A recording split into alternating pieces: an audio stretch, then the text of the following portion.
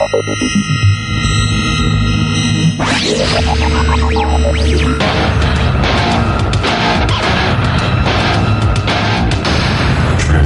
Chronicles: The Marvel Years.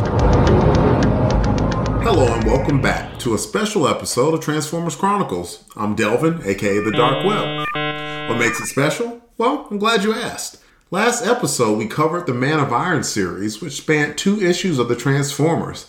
Rather than get the numbering off and triggering my undiagnosed OCD, I talked to the crew and we decided to use Transformers Chronicles 34 to cover the Headmasters series released by Marvel on a bi-monthly basis from March to September 1987. Why are we covering this series? Well, a lot of the characters featured in this book will be tying directly into the main Transformers series very soon, and we didn't want to leave anyone in the dark as to who these characters were and where they came from. We also didn't want Pat and Maggie, our resident novices, being completely confused about who these characters were either. Rather than talk a super long time about all 4 issues, we, being Pat, John, Maggie, and myself, are going to each give our separate opinions on what we thought of the series, high points and low points, whatever we individually feel like, includes them all together, and that, folks, will be Transformers Chronicles issue 34. Quick series credits for Headmasters 1 through 4. Cover price for the series was $1 for issues 1 through 3. For some reason, issue 4 was 75 cents. The writer was Bob Budiansky. Pencils were by Frank Springer. Inks were by Ian Aiken and Brian Garvey. Letters for issue 1, Diana Albers. 2 and 3, Patrick Brousseau. And issue 4 was Jack Morelli. Colors were by Nelson Yomtov. Editor was Don Daly. Transformers Headmasters issue 1. Cover credits go to Bob Budiansky as penciler. Ian Aiken and Brian Garvey were inkers. For Transformers issue 2, Frank Springer did the covers. Inker was Ian Aiken and Brian Garvey. For Headmasters 3, Frank Springer, Ian Aiken, Brian Garvey, pencils and inks. And for issue 4, cover credits go to Frank Springer, penciler, and Brian Garvey as the inker. Here's a very quick synopsis for the entire series. Fortress Maximus has had enough of the war on Cybertron, feeling the Autobots and Decepticons were locked together in a war without any end. His plan? Leave. Where? Nebulos, where Fort Max's hope is that he and his Autobot contingent can live in peace. Yeah, right. Problems start immediately. While Galen, a peace-loving Nebulon, is accepting of the Autobots, Lord Zarak, not exactly the friendly type, is suspicious from the start and wants the Autobots gone. Though the Autobots try everything they can to persuade the Nebulons, eventually Zarak finds a way to get the Decepticons to come chase the Autobots away. In the process, technology allows some of the Nebulons to transform to become either the heads of the Autobots or Decepticons, or weaponry of the Autobots or the Decepticons. The result is devastating to the peaceful planet, with destruction abound. Seeing that the Decepticon leader Scorponok has completely overwhelmed his mind towards destruction, Lord Zarak's final sane act is to free the Autobots he captured. Both sets of Transformers, plus their Nebulon counterparts, leave the now ravaged planet off to planet Earth, where they uncovered a distress beacon that both have reasons to now pursue. And with that out of the way, here's what I thought of the series. Overall, the thing that really surprised me the most about the series is that it felt very political. And I'm not going to go necessarily into the politics of the whole thing. What I'll say is you could honestly see both sides of it. There was 3 sides to it. Well, 4, right? Autobots, Decepticons, Lord Zarak's faction, and Galen's faction. And I understood where Fort Max was coming from. The man was just completely tired of war and had been fighting the same war for millennia. And he just wanted gone. I get that. I also get that Lord Zarak, having lived on a planet that was peaceful for 10,000 years, might not want anyone else coming in from the outside to disturb that peace. So I can understand why he may have a little bit of xenophobia going there. And I can understand why someone like Galen, who is fully embraced in that peace, would be accepting towards new life forms that came to the planet and wanted to be accepting of them. A lot of those notes just seem to ring true to a lot of the current events that are going on today. And I couldn't help but take note of that. Just speaking of the issues themselves, I give the Autobots, Fort Max and crew, a lot of credit because they did definitely do everything that they could to preserve the peace and try to be peaceful with the Nebulons. I mean, the act of literally taking off their heads and rendering themselves immobile or inert just so the rest of the Autobots could continue to live in peace, that was truly noble. And I thought it was noble for Galen to accept that act, but Zarek just wasn't having it. He had machinations in place. And I thought that Bob Budiansky wrote Zarek well in that while Zarek sort of had kind of selfish motivations and he was xenophobic, but he was crafty and he manipulated things behind the scenes. And as soon as the Decepticons got there, Zarek should have realized the mistake that he made, but he was so determined and then became influenced by Scorponok once he merged with him and became his head that he didn't realize he was in over his head until it was just too late. And so Zarek kind of had a tragic end of sorts. I mean, he acquitted himself somewhat by freeing Galen and the rest of the headmasters to free up Fort Max and the rest of the robots. But it was too little too late because he was too far gone into a path of wanton destruction and mayhem. But at the end of the day, at least they went off planet. Now, unfortunately for Earth, both of the factions of Autobots and Decepticons now are coming to Earth to join the battle anew. And who knows where the heck that stands. Just a little bit about the whole creative team. I thought that, Bob Budiansky, he's a wizard. He knows how to just combine those storyline factions. In my mind, it's kind of like a what if of sorts. What if the Autobots and Decepticons came to Earth present day? They didn't have the disadvantage of crashing on the Earth 4 million years ago and then waking up to see it. They immediately knew what they were getting into. So that made things just a little bit tilted and put things just a little bit on his head. Bob did a great job with that. I really liked Frank Springer's artwork. There were sometimes he took a few shortcuts, like with the combiners. There was Computron, who were the Technobots combined, and there was Abominus, who were the Terracons combined. I thought both of those Gestalts were drawn a little bit lazily, but overall, having the Nebulons look human, while convenient, I was fine with. And it was kind of cool that they created a world similar to Earth, but it definitely had its differences. I thought a lot of the robots were well drawn. I'm a big fan personally of Fortress Maximus. Over my shoulder in my office, I have a photograph of Fortress Maximus that's well drawn. Big fan of his. And he's going to play a big role in the main Transformers series, as well as Scorponok and a few other of the players. But we'll leave some of those surprises for when they come up in Transformers Chronicles. Overall, it was a good series. If I had to rate the series overall, I give it an 8. It introduced some very important characters in the drama. There was good action throughout, but it turned out to be a good political drama as well. So I definitely am complimentary of the series. Glad that I took time to read the 4 issues. And I think that they were a very good addendum to the Transformers series as a whole. The Transformers will return after these messages. Greetings, Gothamites. Lane here, asking, does the world really need another Batman podcast? Well, of course it does, he's Batman. However, rather than tackle Batman in comic books, movies, or television, my podcast, Batman Books, The Dark Knight in Prose, will follow the Caped Crusader via the written word, where the only pictures are those formed in the imagination. Each season, I choose a different book to delve into, and each episode dives deep into a few chapters at a time. So join me as I explore the streets of Gotham between the covers of novels and novelizations in Batman Books, The Dark Knight in Prose.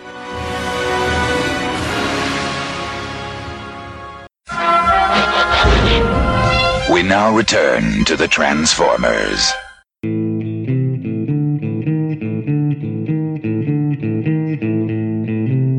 Hello everyone, Pat DJ Christados here with my brief thoughts on the Transformers Headmasters miniseries. Since we did issues 33 and 34 in the last episode, Delvin asked that we cover the Headmasters miniseries for episode 34. The only stuff I know about the Headmasters was maybe the names that I knew that was tied to Transformers, but I really didn't know what Headmasters was all about. So I was kind of interested to get into the series and learn a little bit more. And boy, I did learn some more, I guess. There's a lot of new Transformers, and there's a lot of new Decepticons, and some new people from Nebulous. But before I get into my thoughts on the story, let's go ahead and quickly talk about the covers. Out of the 4 covers, the first issue was penciled by Bob Budiansky. The other 3 were penciled by Frank Springer.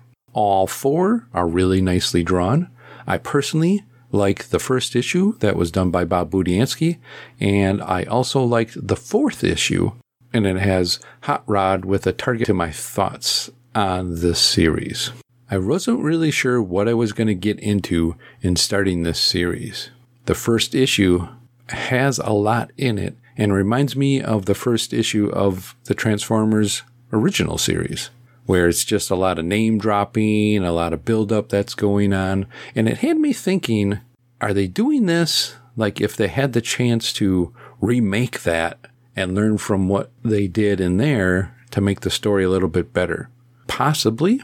I think there's more interaction with the human side of people on here, the Nebulous people, than what there were with the people on Earth when the Transformers came to Earth.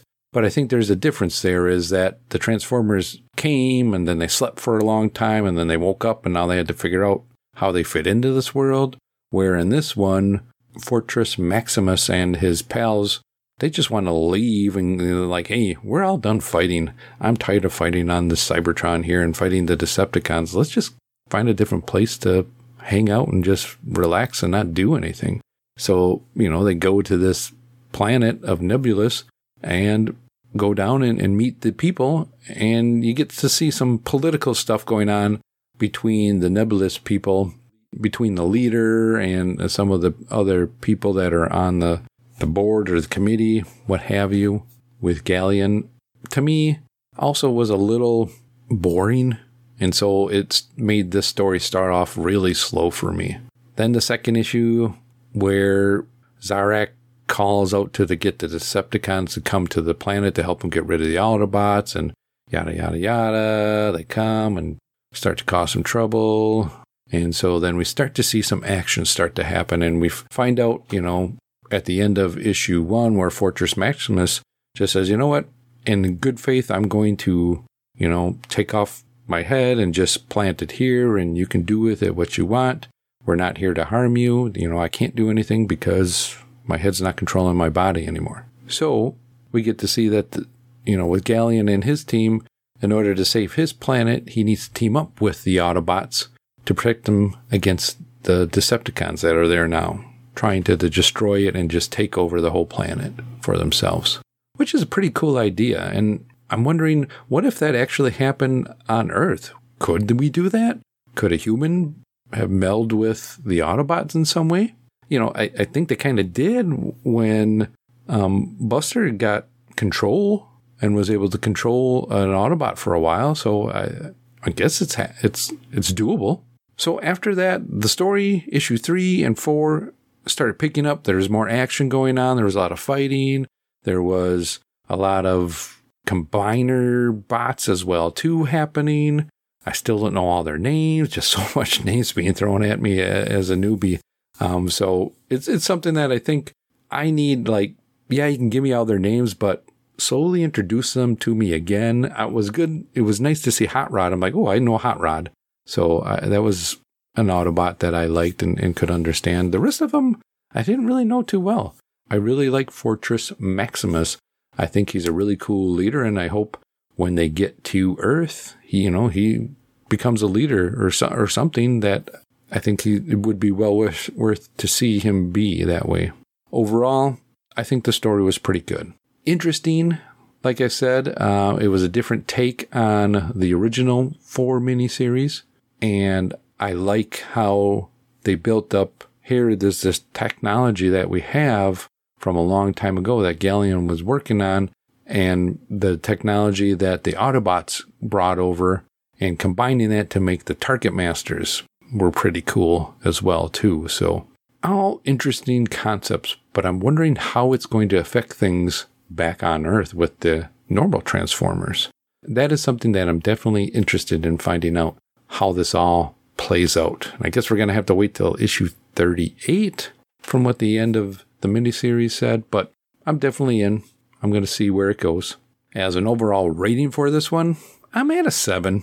Like I said, it was slow moving for me, but I understand what they were trying to do. You know, you had to build this world of Nebulous. You had to build a little bit of the Autobots and the Decepticon teams all together in what's happening. I understand that. I'm giving it a 7. As far who had the touch in this one, you know, I want to say Fortress Maximus, just because, you know, he gave up his somewhat normal life just to prove that they weren't there to hurt anybody.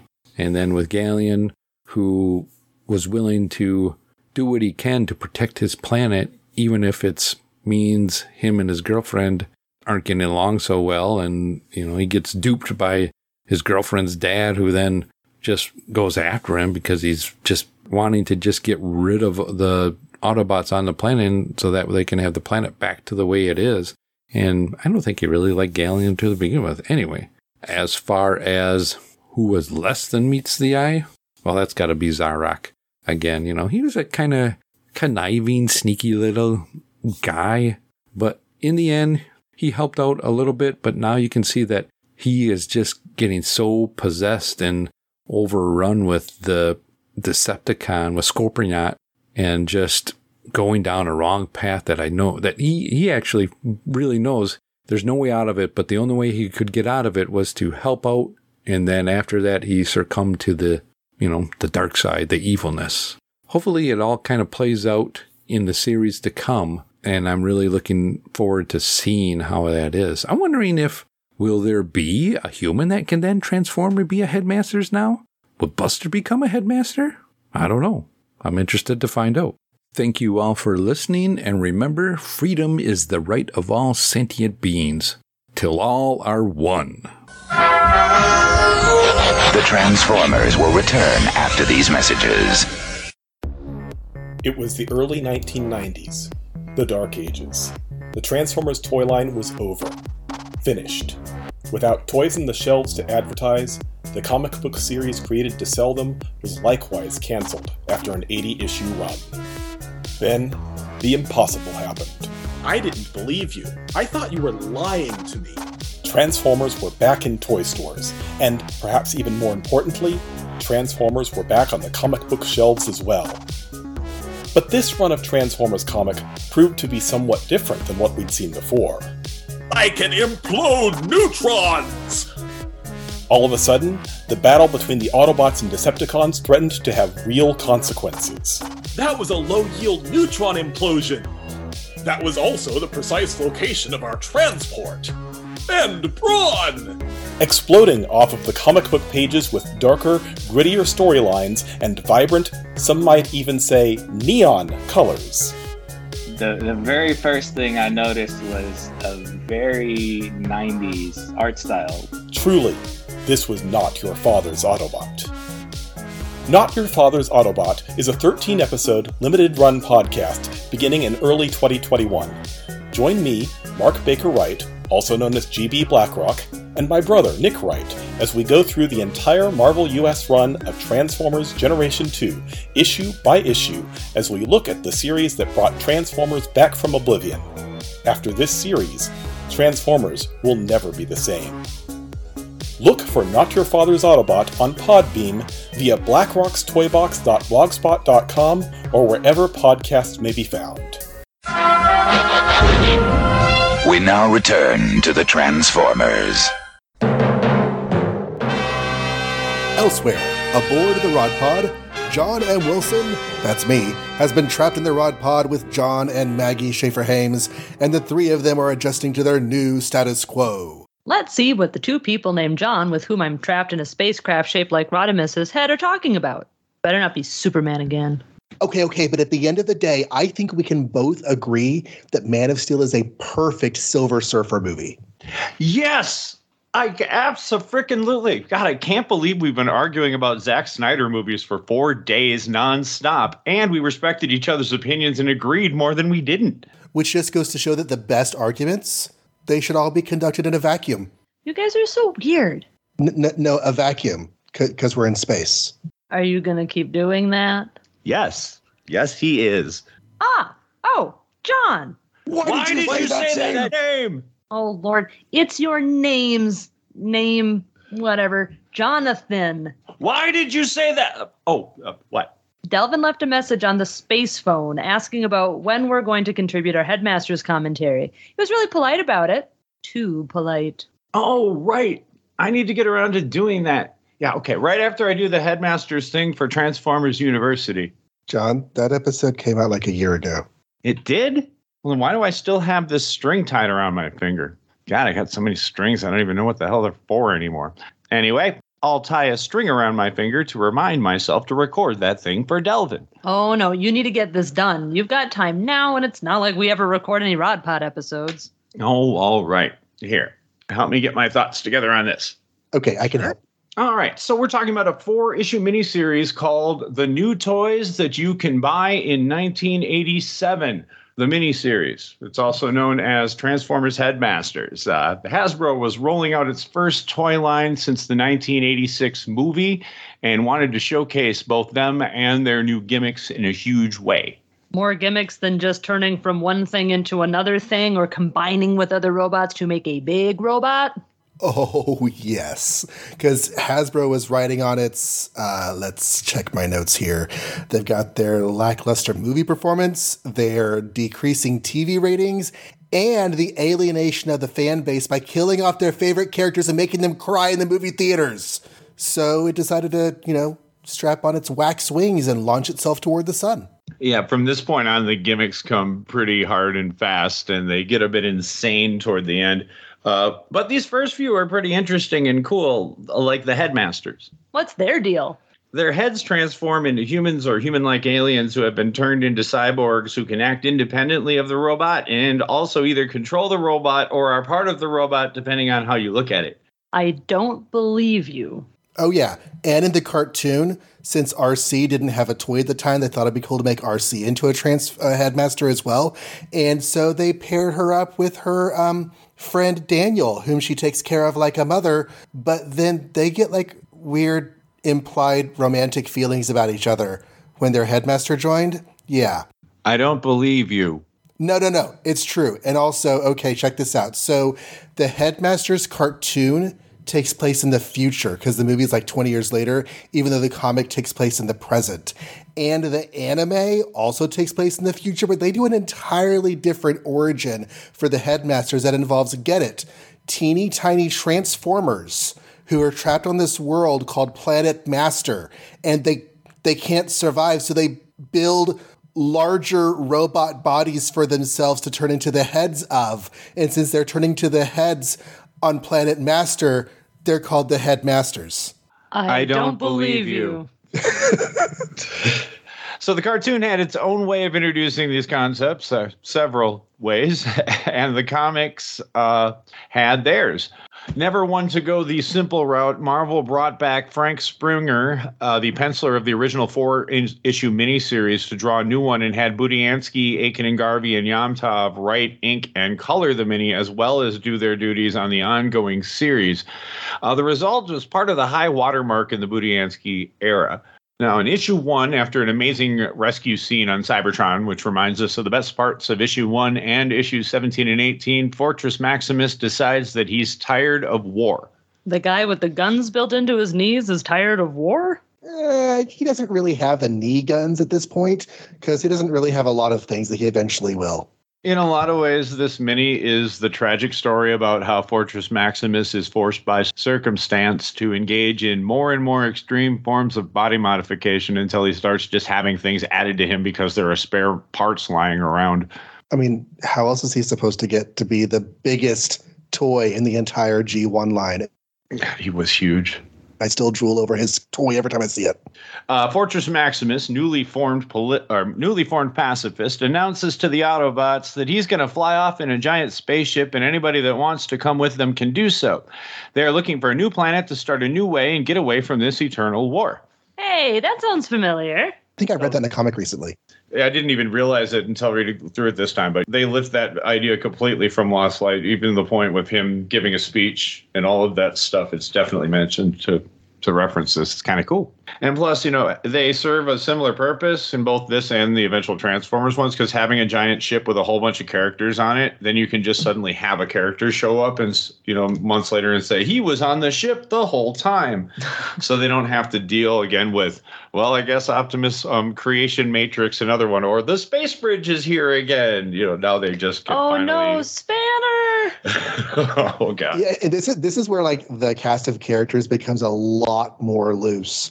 Like, suddenly, after this point, Transformers just exist and show up and have always been there. Yep. Saves a lot of time. Just don't think too hard about it, folks. Here, they fly to Krypton. Nebulos. Or actually, probably more Zen-La, if we want to bring up a completely different Superman Silver Surfer parallel, because the artwork is very much old pre-Crisis Krypton or Zen-La, pre-Galactus stories, and it's kind of an interesting riff on those stories in their own twisted way. And Fortress Maximus is also bald, so it works out. It's a futuristic and peaceful planet, and a tragic series of errors and misunderstandings ensue. Highbrow comes across two Nebulans who are engaging in the Nebulan activity called acting out Rodan's The Kiss. Seriously, they look exactly like The Kiss on a different planet. And one is scared and gets accidentally injured. And so Highbrow gives him a holographic message of peace to take back to their leaders, because conveniently, both the Nebulan language is the same as both English and the Transformer language. So that saves us some time later. So they decide to take it to their capital, which is conveniently really close by.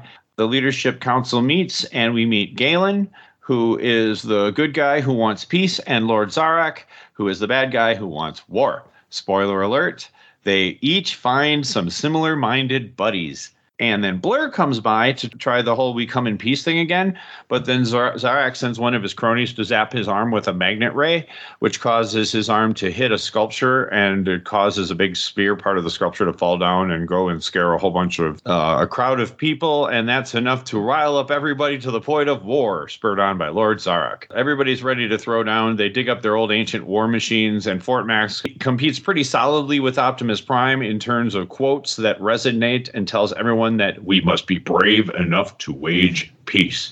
I still can't get over this. The first issue of Phase 2 that I fully saw him in, he kills two Decepticons that he had just met 2 panels ago. Well, Fortress Maximus has a lot of layers. He's kind of like an onion or pie. He's the onion transformer. Parfait. Everybody likes parfait. That's true. Parfaitris Maximus. Yes. Get on that, Dairy Queen. Here, he and the Autobots, whose names all have a head reference, so Highbrow, Hardhead, Chrome Dome, and Brainstorm, all walk to the city's edge with a bunch of people who are going to have something to do in issue 4 behind them. And they all walk to the city's edge and remove their heads, placing them on the ground and making their bodies useless. Wow, this guy heard about Optimus Prime and was like, hold my head. Galen accepts the surrender, saying there will be no war today. So the story could have just ended here, and Nebulus would have kept on living as Nebulus with these 5 robotic statues situated outside the city. Yep. And that's the end. That's just weird. I don't really know how this was a peace overture. Yeah, it's like... It does make for a dramatic cover, because that issue 1 has Fort taken off his head, and it's like, what? Why is he doing that? Oh, it's how he makes peace with people. Handshaking, bowing, removing one's head. It does seem like there were several other things he could have done before he went to that point, but, he doesn't go halfway. He's gone with pacifism. He's going all in. Issue 2 has the Decepticons that were looking on Cybertron for what happened to Fort Max accidentally discover where they went and take off after them. Here's where we fully get introduced to Scorponok, who is one of the better examples of this toy is cool. I'm going to write him cool that Bob Budiansky does in his whole run. He is a really, really cool toy. There's so many cool versions of him, and I have none of them. That's too bad. The only drawback to him, because he does look great, he's a scorpion robot who turns into a scorpion man with scorpion arms. I just don't like how he doesn't really have a face as a robot. He has like a weird partially covered face. It's his scorpion head. Yeah, I get what you mean. I just liked his giant scorpion attack mode. It's just pretty neat. He will kill you. All right, so the bad guys are on their way to attack Nebulos' capital, but the good guys catch word of this. But since the terms of their peace treaty, which apparently happened in between panels, don't allow the Autobots to take up weapons again, but they find an Air Bud level of there's nothing in the rules that says we can't. Fort Max suggests they go with the Headmaster process. Which is what now? That's when the Nebulans undergo this really horrific body horror cyber surgery, which looks like it turns them into people in armor. But if that were true, then the insides would be so gross and disgusting. So no, we're just going to imagine that instead turns them into like little robots with human heads who can then transform into big Transformer-sized heads, which attach to the Transformers. And once they're up there, like sitting on the necks and the shoulders, they can sort of like pilot the Transformer, which, you know, makes the Transformer fight better and shoot straighter. I still don't believe you. Every word of that was accurate. A human alien transforms into a head, gets on top of a headless Autobot, and it makes him shoot better. How? Because of binary bonding. It's super fancy robot tech. Binary just means two. It obviously means that there's a person and a robot. Well, we didn't know that. We thought it meant something computery. Oh, Lord. Anyway, the freakish monstrosities chase off the bad guys, and everybody is happy except Galen's girlfriend. Galen had a girlfriend this whole time? Yeah, there's a whole plot about it. It turns out badly, and it's just just kind of every now and then it's like, and Galen's girlfriend's here, and they're further getting pulled apart. It's like, you already completely cyborged up your body. I think you pretty much ruined any aspect of that going anywhere well. And at first she doesn't like her boyfriend because he's helping the Transformers, and she's against her dad because he's like being all warlike. But then she totally changes sides because she's like, well, at least my dad's fighting for Nebulous. Mm-hmm. She does get hypnotized a little bit. I mean, she's a woman in a sci-fi comic from the 80s. She's not exactly going to have agency. Exactly. Yeah, no. We weren't allowed. We couldn't be trusted with agency. No, you couldn't get credit cards or agency. Or, anything. So in the interest of preserving Maggie's remaining sanity, we're going to go through issue 3, which is insane, 3 as briefly as possible. This issue has 2 sets of combiners fighting, and the newly headmastered Autobots continuing to dominate battles. And so Scorponok decides to appease his troops' bloodlust and hatred of the Fleshlings and exterminate all the Nebulans. This he will accomplish with a machine that hypnotizes people and draws them into machines, which will put them into bubbles and spit them off into space. So this leads yes. He's got a standing army of killer robots who want to kill, but he goes with an overly complicated 1960s Dr. Doom plan? That's just the Decepticon way. I mean, did Ratbat go simple when he wanted to steal the world's gasoline? No, he went with hypnosis and stealing the gas 3/4 of a tank at a time, and also a car wash, which he voluntarily titled the Car Wash of Doom. So the sign of a good Decepticon plan obviously will involve hypnosis and bubbles, either soap-sized bubbles or robot-sized bubbles, but you need the bubbles. And how? I love this issue. The Autobots manage to destroy the machine, but not before the Decepticons have allied with Lord Zarak and the other bad humans and are now headmasters themselves. Because if you follow the laws of comic books, since they all just got their new powers, and because the plot needs them to, the Decepticons are going to be just a little bit better than the Autobot headmasters, and so the Autobots are forced to flee. Oh, then in issue 4, Hot Rod, Cup, and Blur undergo the Target Master process. Does Rodimus lose his head too? I kind of hope so. Nope, just his weapon. Does that get replaced by Human Alien 2, which somehow makes him better at shooting? How did you know? You start to pick up on these things after a while. But after a bunch of fighty, the Autobots realize that if they leave the planet, the Decepticons will follow them. At some point, they had received a message from Goldbug. We'll find out more about that in a couple of months. The Autobots then leave, and the Decepticons follow them. And Galen even throws rocks at his girlfriend's all, "Go away! I don't even want you anymore!" before he leaves. Yeah, at some point we found out that Zarak is being mind controlled by Scorponok, and eventually they basically merge to be one mind. It's really creepy. I still don't really understand how the headmasters work. Thanks for helping me out with that stuff. Now I just got to figure out how to put this all down and get it to Delvin. Upload complete. Now. Oh, well, that was easy.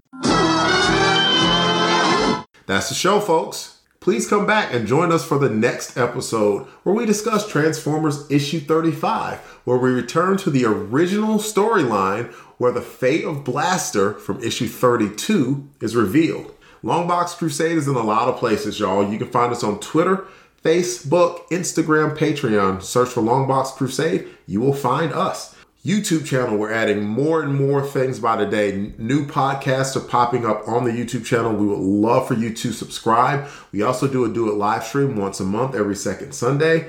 The live stream Come Out to Play, a new Warriors podcast that I host, is coming out every second Tuesday of the month at 7 p.m. Central, 8 p.m. Eastern. There's a voicemail you can call. 707-532-5269. That is 707-532-LBOX. And you can also email us at contact@longboxcrusade. Special shout out to the Crusaders Club members. We appreciate your love and support. If you'd like to join Crusaders Club, go to Patreon and join us at $1 a month. And we will give you a lot of stuff. And I think that you will be very glad that you spent that buck. You can find John and Maggie over at Married Watching Cartoons or The Rot Pod. Check out either one of those podcasts. I highly recommend it. On The Rot Pod, they cover IDW Phase 2 Transformers comics in order. And Married Watching Cartoons, they take turns showing each other cartoons. Pointing your podcaster to Married with Comics seems to be the best way to find it at the moment. So you can check it out in all the podcast places, Apple Podcasts, Spotify, Audible. You can find John at MWC_podcast on Twitter. And Pat can be found at Christatos01 on Twitter. And I can be found on Twitter at DEE_RAY1977. Please come back for Transformers Chronicles 35. See you next time. And remember, freedom is the right of all sentient beings, till all are one. You got the touch. You got the power.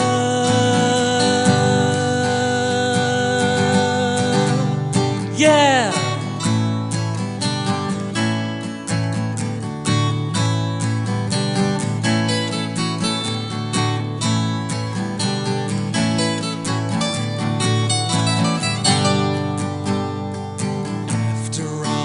Said and done, you've never walked, you've never run, you're a winner.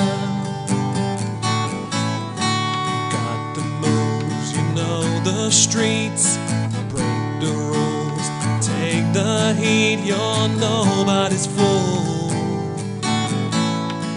You're at your best when the going gets rough. You've been put to the test, but it's never enough. You got the touch. You got the power. When all hell's breaking loose, you'll be right in the eye of the storm. You got the heart. You got the motion. You know that when things get too tough, you got the touch.